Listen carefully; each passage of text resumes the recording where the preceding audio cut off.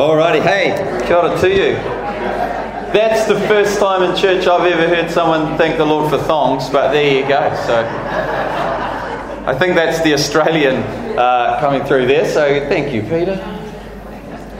Good to be together. If you're visiting with us, this is St. Luke's, this is how we roll. It's all very normal and we're relaxed about it, and we trust you can relax as well. It's hot, that's because it's summer, so there you go. If you were wondering, it's because it's summer. Good to be together. Hey, just a little announcement, mainly one that's for the... how you going there, Dave? The Wi-Fi's too bad. So little announcement, mainly for the 11 o'clock. No kids program next week or the week after, because that's both of them are public holidays, at the 11 o'clock. But we'll still have kids programs at the 9 o'clock. So there you go. Probably doesn't affect any of you. But if you were thinking of coming with all your kids next week to the 11, we won't have a kids program. So there you go. That's just a little announcement for you this morning. Oh, it's all right. It's good to be together. Trust that you're doing well. I hope you hit a hole in one this week. I did, but it was with my second ball, so it doesn't count. So there you go. Well, you can't count it. I'm just honest. My kids are saying you can totally count it. I'm like, but instead I just dropped a shot and called it a 3, just to keep it safe. So there you go. Good to be together this morning. Alrighty, up on the screen. George MacDonald, I found this reference, but I couldn't find the novel, so I'm trusting that it's true, but even if it's not true, it's a great quote. George MacDonald, in one of his novels, he writes regarding a woman who had met sudden sorrow. George MacDonald is a Scottish author, in the 1800s, early 1900s. Late 1800s, early 1900s. He wrote this in regards to a woman who had met sudden sorrow. "I wish I had never been made," she exclaims petulantly and bitterly, to which her friend quietly replies, "My dear, you're not made yet. You're only being made. And this is the Maker's process." You're not made yet, rather you are being made.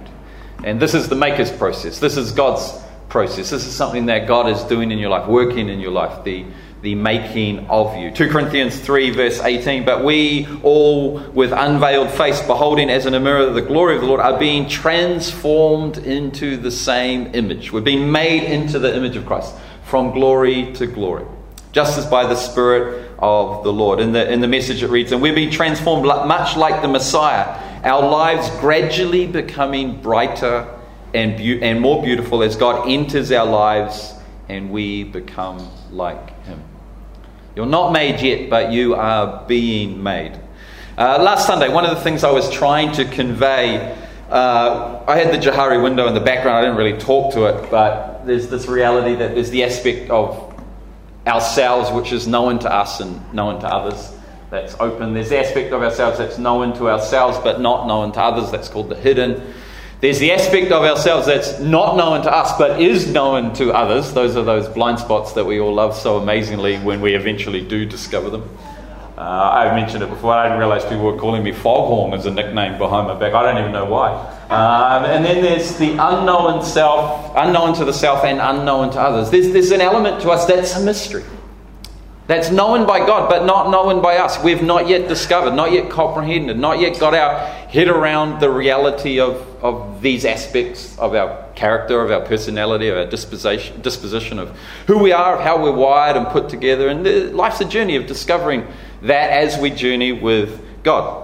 The point I was wanting to make is that the relationship we have with God, we are fully known to God, and yet loved and accepted and valued, fully known and yet loved and accepted and valued, means that this relationship with God is a relationship of growth and of development, where the love and the care and the concern of God is going to lead us into all understanding as God leads us in wisdom. Not growth and development to simply be the fullest version of yourself, the best version of yourself that you could possibly be divorced from the Creator, but the sense in which your relationship with God is one in which God wants to lead you to become the best image-bearing version of yourself that He has created you to be. Growing to ever more fully reflect the nature of Christ to the world around us as an image bearer. With this in mind, what we want to say is that not only is the love of God infinite loving kindness extended towards us. It is. The love of God is infinite loving kindness extended towards us. But also we want to say that it is redemptive love. It's redemptive love. It's a love that makes one holy. It's a love that makes one whole. It's a love that makes one wholesome. It's infinite loving kindness that is a redemptive kind of love. A kind of love that fosters and grows and develops and brings the best out of us. Redemptive love that heals and mends and restores and forgives and renews and ennobles and reconciles and recycles and holds and keeps and protects and covers and teaches and shapes and encourages and awakens and comforts and renews, and we could add a whole lot of things to that list as well. The infinite loving kindness of God extended towards us, that is a redemptive love that seeks in our lives to bring us to life, to heal, to mend, restore, to make whole in whatever way, shape, form that takes place for different ones of us. Little things, big things. Redemptive love that chases after you. Psalm 23 verse 6, your beauty and in the Message it says, your beauty and love chases after me every day of my life. Your beauty and love chases after me. The NIV, surely your goodness and love will follow me all the days of my life. Infinite loving kindness that knows and accepts, but also a redemptive love that is seeking in all things to redeem and to restore and to make whole. All right, so let me see if I can, this Sunday, land this a little bit more concretely in the Monday to Saturday realities of life. Like I said, in George MacDonald's novel, one of the characters meets sudden sorrow. Sudden sorrow is a concrete reality in life. Sudden sorrow is a real thing that we face, that we have to navigate, that we have to deal with, that comes along in life from time to time. Sudden sorrow. As are all sorts of things. You know the concrete realities of life. Going back to work or school after the summer holidays. That's not always the most exciting thing in life, kind of thing, having to re-engage with that. Interestingly, on the Black Clash last night, they interviewed Stephen Fleming, I think, and he said, he said, how are the nerves, kind of thing. And he said, it's that anxious time of the year anyway. I was like, hey, Stephen, you've got it. Your average should be higher, but that's all right. It's that anxious time of the year anyway. This is an anxious time. We have to re-engage in those normal rhythms that we've so enjoyed being disengaged from over the last month, more or less. Concrete realities. Our struggling as a parent with a child or with a particular aspect of parenting. Finding ourselves overcommitted with responsibilities, perhaps. Navigating some stormy seas in your marriage or with a sibling or with a friend in some sort of relationship. These are concrete realities that we face in life. Having to put up with old mate in the cubicle next to you. That could be why you're nervous about re-engaging at work this year. Struggling with your GP to find a diagnosis for something that's happening in your physical body that isn't quite right, but at the moment you can't quite put your finger on it and figure out what it is that's going on. These are the kinds of concrete realities of life.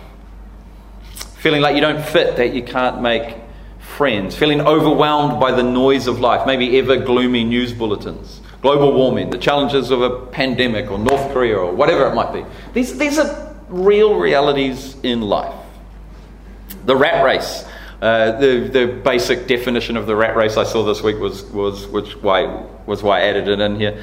Fiercely competitive struggle for wealth and power. What is the rat race? A fiercely competitive struggle for wealth and power. Well, these are concrete realities in life.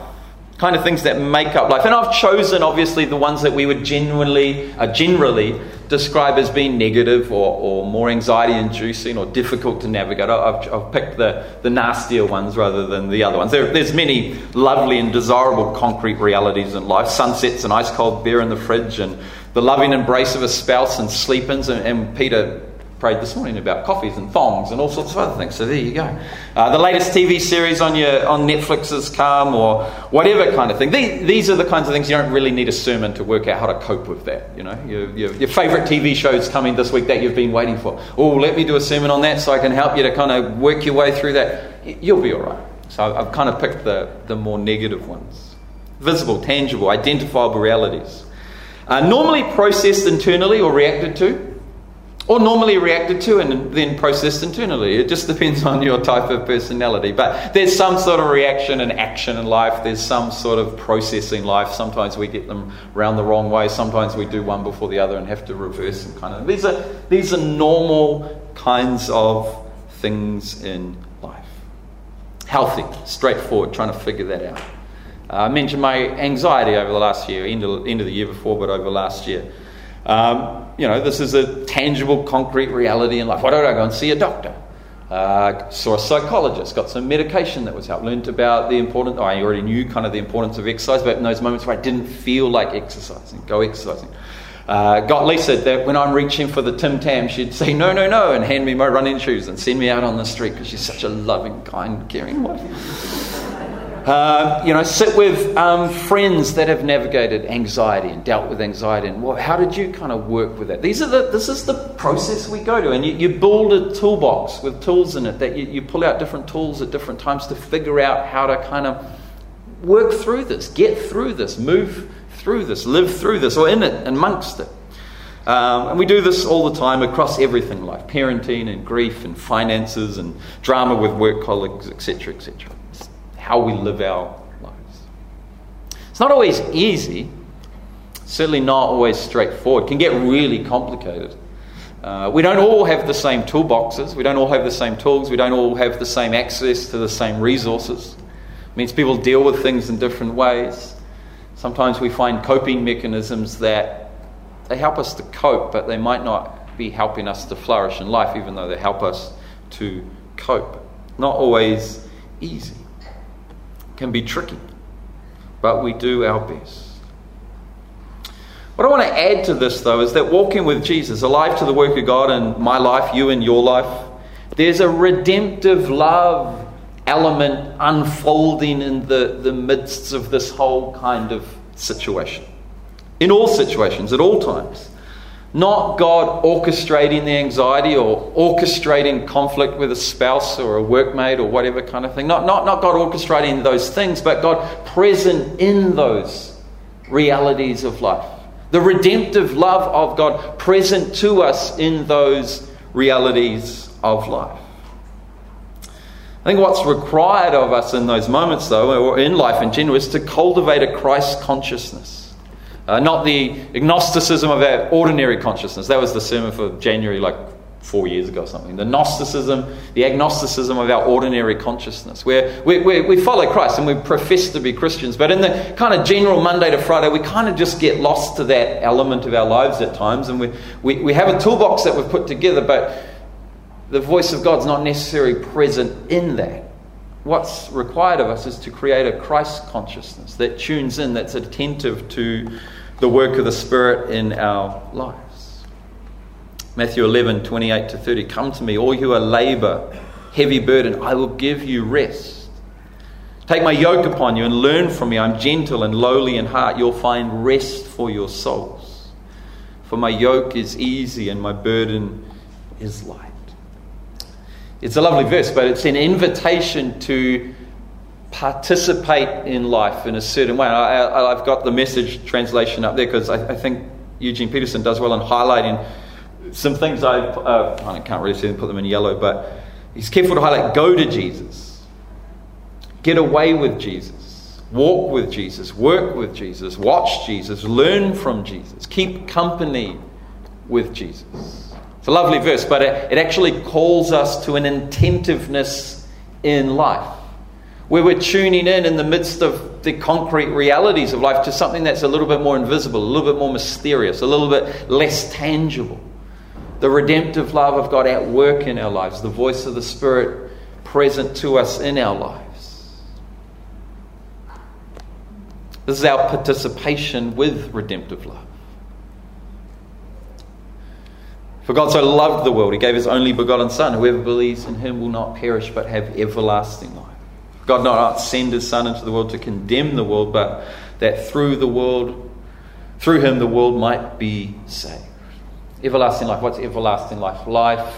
The everlasting life is eternal life in the age to come, but it's also the life of Christ, the life of God in this age, invading into this age. qualitative life of being whole and wholesome and holy. It's the life of Christ, God's life for us, invading into the here and now of today. To be saved is to experience salvation when all is said and done, but to be saved is to be experiencing the salvation of God at work in our lives in an ongoing manner in the here and now of today. Salvation is the redemptive love of God at work in our lives all of the time. Healing, mending, restoring. Our lives formed and shaped by God's word, by the voice of the Spirit. But like I said, it requires a Christ consciousness. It requires attentiveness and response. This is the life of faith and trust that we live as Christians. A couple of verses that I like. Acts 17, 26 to 28. He's made from one blood every nation of men to dwell on all the face of the earth, and has determined their appointed times and boundaries of their dwellings, so that they should seek the Lord, that they might grope for him and find him, though he is not far from any one of us. He is not far from any one of us. For it's in him that we live and move and have our being. Some of your own poets have said, for we are his offspring.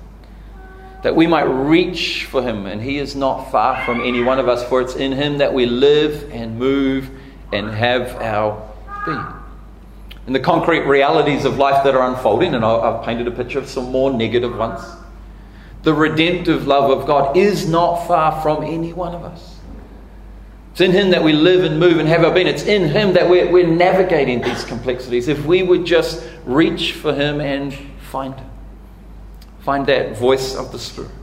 Romans 8:28, we know that all things work together for good for those who love God, for those that are called according to his purposes. James 1 verse 5, if any of you lacks wisdom, let him ask of God, who gives to all liberally and without reproach, and it will be given to you.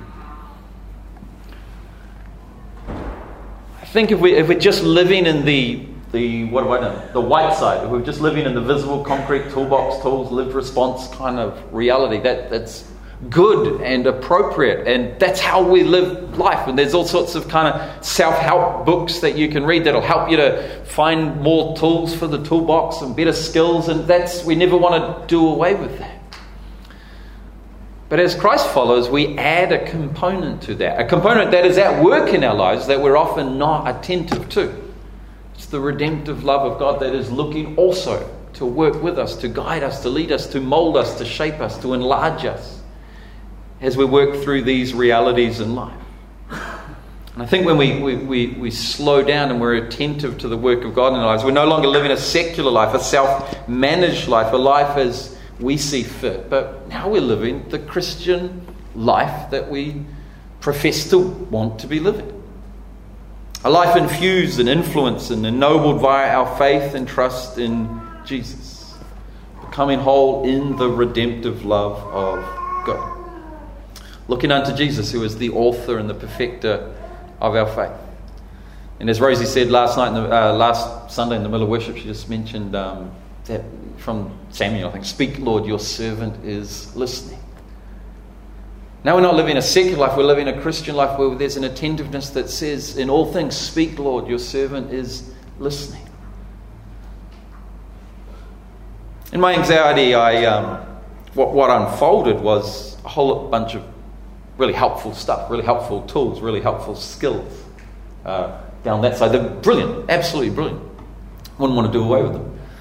As I slow down though and I put the antenna up to pay attention as best I can to God, what are you wanting to do in my life in this situation beyond the anxiety?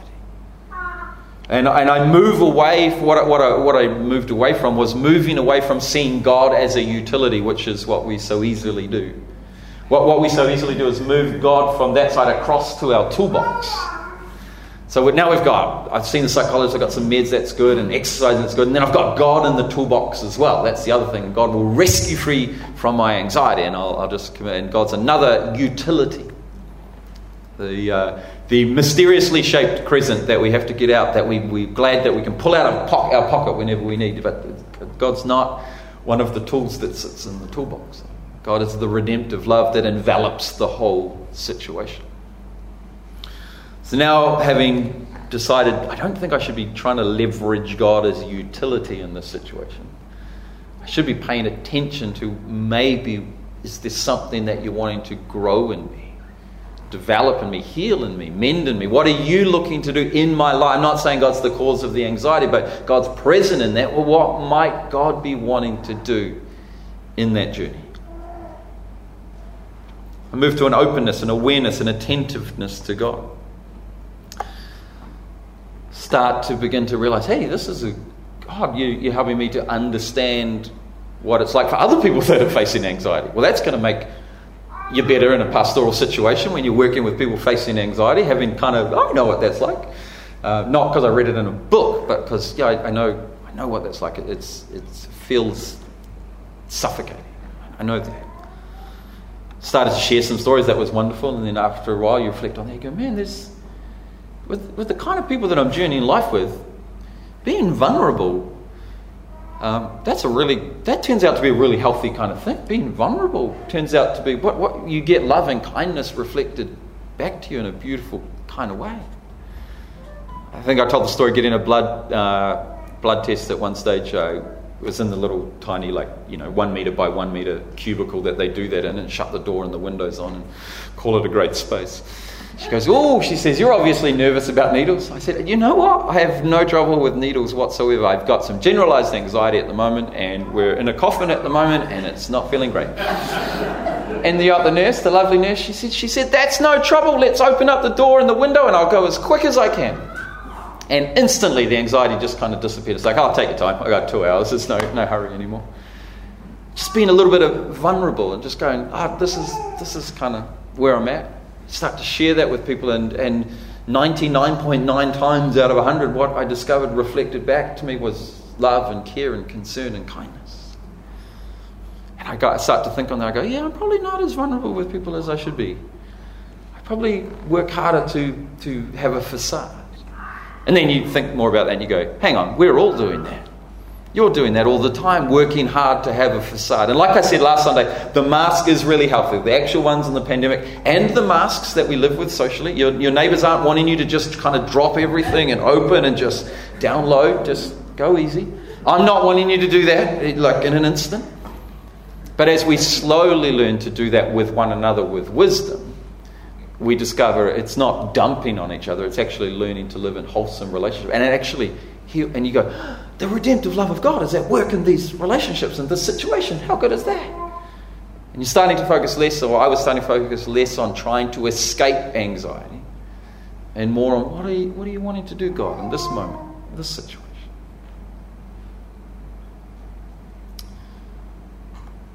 Passage says that when we're weak, He is strong. And we work so hard to be strong all the time and never test that. I joked as a youth pastor, we used to talk about, never ask God to teach you faith. Don't pray that prayer. But there actually comes moments where faith will be required, so you don't necessarily need to ask it. Oh Lord, when we're weak, you're strong. Oh God, make me weak. Oh, we don't. I'm not suggesting you pray that prayer. What I am saying though is we will find ourselves in moments of weakness in life. And rather than just run straight to the toolbox to fix it, if we're attentive to God, if we're living this life of faith and trust, we go, oh God, I'm going to trust in you. I'm not feeling really super good about this, but I'm looking to you and I'm trusting you. Can you be strong when I'm weak? And what I discovered that the passage that is supposedly true, it turns out it is true. When we're weak, He is strong. If we're attentive, if we pay attention, we discover the redemptive love of God at work. So I slow down, I put up the antenna of faith. I think so often the antenna of faith down, it's like you, I better put that up. Oh, drat, it's stuck. I can just get that up. All the coat hanger, that's all you've got kind of thing. Doesn't have to be flash. Start to tune into that voice. And you discover the redemptive love of God is at work. I framed things this morning around sorrow, anxiety, or the rat race, or difficulties, or struggles in life, or these kind of the impoverished moments that we find ourselves. But that's kind of an impoverished way of looking at the situation. The reality is, all of life should be outworked with an attentiveness to the voice of God. If we're only looking to do that in the low points of life, it's probably a little indicator that I'm doing the right thing, but God's still a utility that I call upon in the difficulties and the strife and the complexities, rather than the one who I'm seeking to be present to and allowing to be present to me in the totality. It's natural, though, in those difficult moments we tune in because we're looking for help. But if we learn to pay attention in the moments where things are going well, when the business transaction was the greatest business transaction you've ever done, where the property sold, where the family celebration was the grandest one you've ever had, when we learn and choose to tune into the voice of the Spirit in those moments as well, we discover, the redemptive love of God's actually at work in all of these situations of life. And when I pay attention to that, I discover I'm growing and I'm learning and I'm developing. We go astray in the good as much as in the bad. And perhaps more likely we go astray in the good than in the bad. Perhaps it's more likely that in the bad we run to God. Even though we're maybe treating God a little bit like a tool in a toolbox, we run to God. But in the good we go our own way. Can lead ourselves astray in the good. So how do we do this? I'm talking about cultivating a Christ consciousness. How it's done is not as important as the fact that it is done. And it's going to look different for different people and personality types and people at different ages and stages in life. But in some way, shape or form, it'll look something like the last 2,000 years worth of Christian disciplines and practices that we've had unfold. It'll look something like that. If your way of connecting with God doesn't look like something that was unfolding in the last 2,000 years, could maybe look for some other things as well, might be a good idea. It'll be different for every one of us, but it'll look something like something of the last 2,000 years. Sitting with Jesus in stillness and contemplation. Talked about that. In conversations with confidants or friends or supervisors. I like to sit with books early in the morning. Mornings are for coffee and contemplation. Others don't like books, but they like to sit with 10 people and discuss in detail. Just different people wired in different ways, but you discover as you process it verbally, as you share with friends, as you talk back and forth, you discover the wisdom of God being reflected back to you in a fellow image bearer. Journaling or writing out your reflections, reading a devotion. These are the kinds of things that are the practical ways in which we put that antenna up. Prayer, fasting, worship, communion, community, the preaching of God's word. These are all kinds of different things, of course. They all involve a disposition of attentiveness. They all involve some sort of commitment to setting aside some time to be still in some way and to pay attention. Things you do, the actual things that you do in your day or in your week or in your month or in the year, that you give time and energy to. But as you do that, you discover the redemptive love of God at work.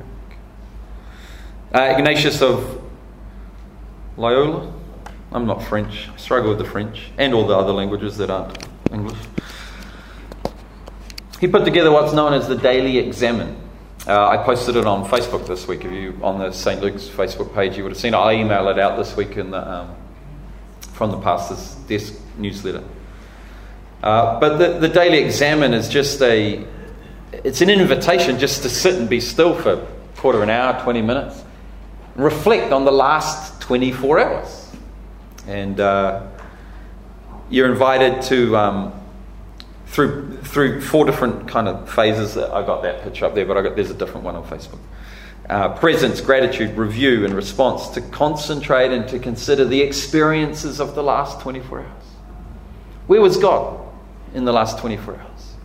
Where did I feel most closest to God? Where did I feel most distant? What were the moments in the last 24 hours that I felt like I reflected God to the world around me? What were the moments in the last 24 hours where I'm aware that I did not reflect God to the world around me in that moment? An invitation to sit, to be still, to allow the Holy Spirit to speak to you and guide you in regards to what's been happening in the last kind of 24 hours. Why did I get angry in that situation? I'm getting angry in that situation all of the time. Okay, beyond that, God, what might you want to be teaching me or developing in my life in the midst of that? We spend a lot of our time, especially as parents, but humans in general, we spend a lot of time looking to control others, looking to conform others to patterns that will work for the household. That's called parenting, and that's normal and healthy and good. But I'm aware that we think we're raising kids, but the longer we get on, the more we discover that our kids are raising us and developing us. And we think, I'm going to really help this kid to learn character. And we discover, this kid's really helping me to learn character. Isn't it meant to be the other way around? So we spend a lot of time trying to control and sort it out, which is appropriate and right. That's what parents do. But then you go, oh, God, what might you wanting to me? I'm feeling like I'm hitting this. Well, what are you wanting to teach me or help me to understand in this moment? Work colleagues, business environments. We spend a lot of time trying to manipulate and control. And I don't mean that in a bad way. I mean that in the normal way of healthy life of, trying to figure things out. But God, what might you be wanting to do in me? Pay so much attention to what I'm trying to do in the world. What, God, are you wanting to do in me? Well, the examine is an invitation to cultivate an awareness and to pay attention and to tune in and to reflect on the last 24 hours and see what God might be wanting to do in you. And you discover as you do that, my challenge is to have a go at doing that maybe 10 times over the next 2 weeks, kind of thing. And what you sometimes discover is each day you end up writing down, I think God's trying to teach me this. And when you've written down that every day for 10 days, you start to go, maybe I should just kind of embrace the lesson and run with it. I'll send that out this week. All right, let's stand together this morning. It says on the screen, we are St. Luke's. That's the little thing that we have. St. Luke's is not a building or a logo. It's a community of people that gathers together. We are St. Luke's. There's some things that we're not. Well, we are, but these are not really what defined us. We're not ultimately nice, moralistic, secular humanists, though.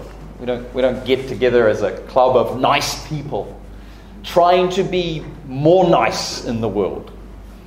Though there'd be nothing wrong with that. That's probably more admirable than the things that bring other people together at times.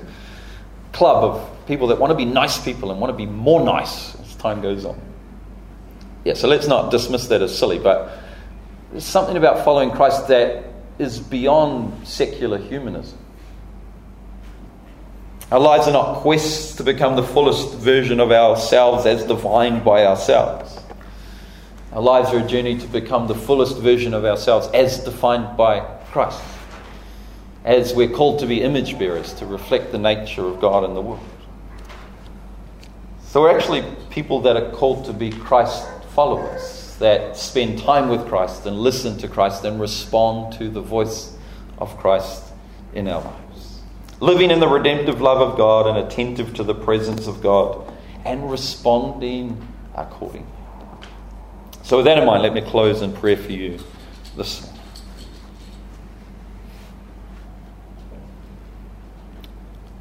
As you go this morning, go knowing that the infinite loving kindness of God holds you and that the redemptive love of God is at work in your life, in all situations and circumstances. As you go this morning, go with a fresh commitment to following Jesus, to cultivating a Christ consciousness, to making time to be attentive to the voice of God. As you do, watch as the things of earth grow strangely dim. Certainly they don't disappear, but rather than being shaped by the rat race and the winds of life, you'll notice it's the redemptive love of God that is making you the person you were created to be. And in all things, may you know the grace of God. May you know that you're held in God's love, that you're alive in Christ, that you're full of the Spirit. May the Lord bless you and keep you this week in Jesus' name. Amen.